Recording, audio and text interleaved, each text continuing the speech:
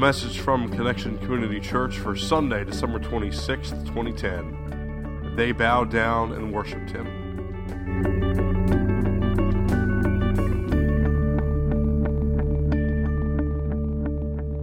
Good morning, Connection Church.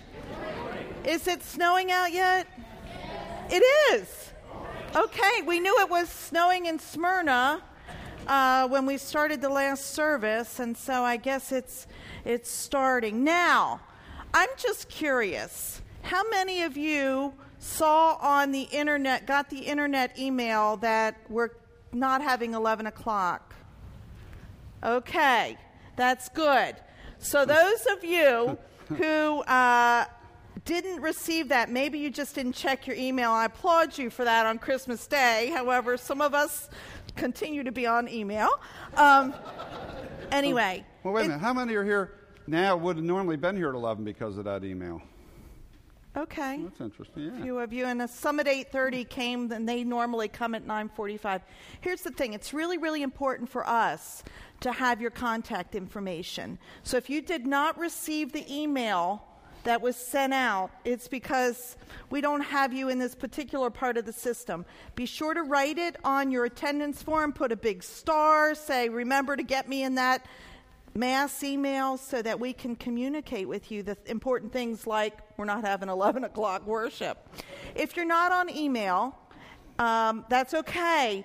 Just call the church office because we will update the church office answering machine as well. And it's also on our website. So any question about the weather, either call in, check the website, or check your email because there will be an announcement made that way. We really, really want for everybody to be able to be connected during times like these. And we applaud you for getting up and showing up and being here this morning. Okay, so after Jesus was born in Bethlehem, in Judea, some magi, also known as the wise men, they were from the east. They came to Jerusalem looking for the King of the Jews. They had seen his star in the eastern sky, and they came to worship him. Now, the king of the region, King Herod, heard of their inquiry, and he felt very, very threatened. So he gathered the priests and the religious leaders to find out where the Messiah was to be born, and he was told Bethlehem, and he shared this with the wise men, and he was pretending to be oh so religious, oh so pious, very devout. And he wanted the wise men to bring back the information that they found out about this baby, the Christ child, so he could also worship him as well. And so the wise men continued on their way, following that same star that had led them this far. It went ahead, and as Scripture tells us, stopped over the place where the child was to be found. And they entered the house, Scripture tells us. They saw the child with his mother, and they bowed down and worshiped him. And then they offered him gifts of gold, you know the story, frankincense, and myrrh. We three kings, yeah. So they bowed down and worshiped him. Will you say that again with me? They bowed down and worshiped him. That's pretty incredible when you think about it. Here we have these wise men, these scholars, grown-ups from a different region, different religious background, different culture, and they came to see this child, the Christ child, and when they saw him, what did they do? They bowed down and they worshiped him. And so we'd like to take a couple of moments this morning to focus on this idea, to look more closely at what it means to worship. What it means to worship. So once again, good morning and Merry Christmas, Connection Church. Good morning. Yeah. My name's Alan Jones. And I'm Carrie Jones. And we're two sinners who've been saved by the grace of Jesus Christ, our Lord and Savior, who we celebrate his birth this season. Let's pray. Holy God, thanks for a great day. Thanks for calling us here, that we might once again celebrate the birth of your Son. And we pray that you would open our hearts to your Spirit, open us to your word at this time. Help us to realize once again new life in Christ. It's in his name and in your Holy Spirit we pray, and all Connection Church said, amen. Okay, so the wise men, the Magi, traveled from the east when they saw Jesus, who was a mere child, and they worshiped him. So what does that mean? Worship. Did they have a service like we're having today where where they sang and they maybe saw a skit or some video or had a preacher stand up and say something? Absolutely not. That's not what we're talking about. Those are things that we do as a part of a worship service. But what does it mean to worship? What does worship really mean? Okay, so if we look at the scriptures, originally the scriptures, Old Testament was written in Hebrew, New Testament in Greek. So it's interesting to look at those languages and see what words are translated into worship and what that means. In Hebrew, the word is shachah, and the Greek word proskuneo those two words account for more than 80% of the word in Scripture translated as worship in the English versions of the Bible. Both of these words mean to bow down. They don't mean have a Sunday morning celebration within. That's not what they mean. They mean literally just to bow down. Shakah is used of bowing or prostrating oneself, laying out, so to speak. And the Greek word proskuneo, the one used in the scripture passage this morning, because it's New Testament, it's from the Greek, that comes from the Greek word pros, P-R-O-S, meaning to or toward. Remember your old high school English class there. And then the kuneo means to kiss. So literally, what that worship means is to kiss the hand of someone in token of reverence for that person. And then it extends to this. Those in the East, it would mean to fall upon one's knees and to touch the ground with the forehead. Now, when the logo comes back up for this morning's message, you'll notice kind of an outline of someone, and their head is literally touching the ground there.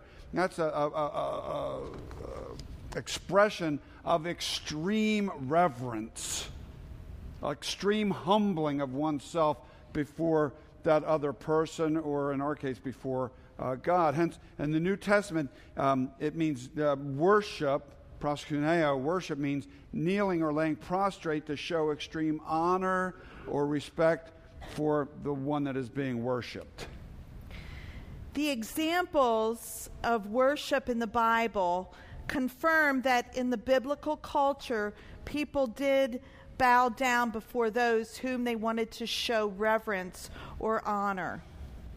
In Genesis chapter 19, verse 1, we see where Lot bowed his face to the ground before the two strangers who turned out to be angels. In Exodus 18:7, we read where Moses bowed down and kissed his father-in-law. And in 1 Samuel 25:23, we read where Abigail bowed her face to the ground before David. Now, these are just three examples of the many, many in Scripture, but they show that when someone wanted to honor someone else, they would fall down before that other person. The act of falling down is called worship and reveals the heart of the worshiper, respect and honor towards the one being worshipped. The Bible gives us some additional insight in terms of what we should do when we worship. Let's take a look. Okay, let's take a look first of all at bow down. As we've been saying, that really is the basis of all worship. Psalm 95 verse 6 says, in fact, say it with me, "Come, let us bow down in worship. Let us kneel before the Lord, our Maker." What a beautiful picture of expressing subordination and respect. Bowing down to a person for us is quite strange. We don't do that, but we ask for you to consider your position before the Lord. Consider your position before the Lord. When was the last time that you bowed down in reverence, in honor, in awe of the Lord? Now, I don't mean some little nod in God's direction, but really your face to the ground in adoration of God. This reverence, this surrender to God. Bowing down or being on your knees for some of us doesn't feel very natural, even prostrate, down. And that's okay. That's okay. But we encourage you to give it a try. I remember in this place, it was when we were getting ready to move from there to here, the leadership team came in on a Saturday night, and there were some others. Catherine, I know you remember this. We laid all across this place, our face down on this carpet. Randy, were you here when we did that? No. I remember when we did that, and it was such a sweet, sweet time. Our face down before the Lord in honor. And Murray, I know it was so sweet in reverence and all, just expecting that God was going to, show up and do a mighty thing as we together wanted to connect people with Jesus and the life he offers. Whether we do that here in church, which we can, get on our knees or get face down, or whether you do it at home, we encourage you to bow down before the Lord, because that's what Scripture commands us to do. So on the one hand, we bow down, our forehead to the ground, and then almost the complete opposite, we're also in Scripture told to lift up our hands. To lift up our hands. Psalm 134:2 says, "Lift up your hands in the sanctuary and worship the Lord." And we went to church. We didn't even know. We went to church next door to each other when we were little. And in neither of those churches, we raised hand to ask a question in that church. In Sunday school. Or Sunday school. Or in church. If there was a meeting or something. But this wasn't generally part of worship for us. That wasn't like when we were singing and all. It was pretty much, you were holding a hymnal, and you didn't see the hands going up. That wasn't part of it. And it's interesting and kind of odd when you think about it, because raised hands is so rich in meaning when it comes to worship. Okay, so Deshaun Jackson's hand went up as he went back over that goal line, didn't he? He went with that Eagles game. And then we were at home and we're like, woohoo! Yay! Because he didn't drop the football. Yeah. Woo! But isn't it natural when we're excited to just put our hands up and reach to the sky? Yeah. You ever watch one of those cop shows on TV? And what do they say when... Put your hands up, right? Now, God doesn't say put your hands up and worship, but in effect, it's similar in meaning, because what they're doing is they are surrendering, and we're surrendering when we put our hands up. Now, we're not afraid God's going to shoot us if we don't put our hands up. Actually, rather than being taken into custody, putting our hands up really for us offers us freedom. We it's an expression of our freedom in Christ, isn't it? Yeah, it's glorious.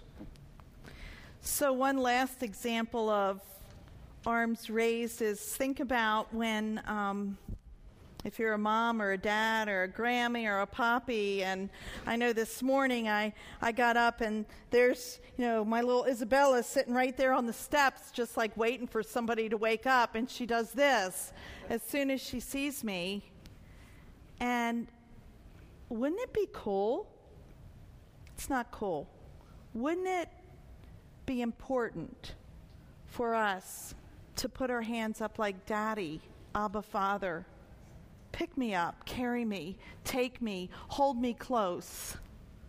That's what we're talking about. To reach to the Lord and surrender and honor and praise. And you know what? If you're not comfortable doing that here, that's okay. That's okay. But we encourage you to give it a try, if not here. When you're at home and you have some praise music on, or if you're reading scripture, or if you're on your knees, raise your hands up to the Lord. Because that's what scripture tells us to do. It's a sign of worship. And then another thing we can do, and this is really important, is to be still before God. Psalm 46:10 shares this. It says, "Be still and know that I am God." We live in a pretty loud world, don't we? There's always something. Last service, just as I was saying that, the heater came on. It makes a lot of noise in here. Even just the things in the room sometime are noisy, and we're not used to being quiet a lot. And sometimes that quietness makes us a little uneasy. In church, even in church here sometimes, if we have a quiet space, we call it dead space. Whoa, that's interesting, isn't it? For some, it actually might be a live space, because that's a time when you could really focus in. We can't be afraid of those quiet times. We need silence sometimes, because silence is our time where we can really listen to the Lord. And maybe that silence, if it makes you uneasy, feels a little unnatural, that's okay. We encourage you to try to find quiet time. Silence before the Lord is a sign of worship. In fact, why don't we just take a couple of minutes now, just quiet. Well, we won't even be talking, and just kind of center on the Lord here for just a moment or two, okay? Let's just focus.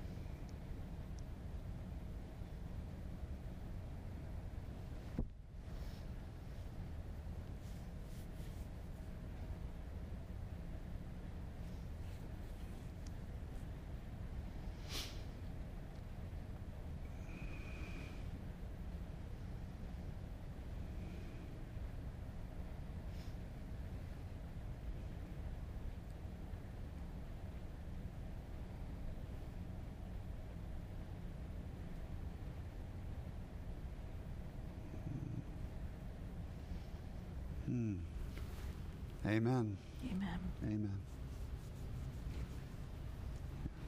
Silence before God is a sign of worship. Well, be still before Him, and on the other end of that spectrum, a sign of worship is shouting for joy. There is a time to be still, but there is a time to shout. I love the verses in Psalms. There are so many verses in Psalms that talk about that. Let us shout aloud to the rock of our salvation. Shout for joy to the Lord, all the earth. I think around here we do that pretty well when we're worshiping, when we sing, and even some of us kind of dance and get moving, and that's in the Bible too, by the way. Worship calls us to shout for joy, to dance before Him. Now that may feel unnatural to you, and that's okay. That's okay. But we encourage you to give it a try. If not here, do it at home. Shout for joy before the Lord. Go ahead and sing His praises by dancing before the Lord. We have an audience of one, and it is the Lord our God. And it's a sign of worship to do just that. I was just thinking you can do it in your car. Just you don't want to close your eyes when you're doing it. Oh, I do that car dancing all the time. But you can sing to the Lord while you're driving. Throughout all this, though, an important thing to remember is this: worship is not a 1-hour thing on Sunday morning. It's not just a 1-hour thing it's not something, we have our to-do list. All right, got worship out of the way for this week. Now I can go on to the important stuff. Actually, we should be worshiping God with our very lives, with all we say, with all that we do. We should be worshiping God with how we spend our time, our talent, our treasure, with all of our heart, with all of our soul, with all of our mind, and with all of our strength. And even though worship is more than an hour or 2 or 3, guys, thank you so much for all the time you put in. 5 on Sunday morning. We do set the hour aside to honor our God. And we sing, and we use drama, and we use media and video and a message to express our love for God. And as a result of this, sometimes we say things like, wow, worship was really good today. Or we might say, I didn't get much out of worship today, or something like that.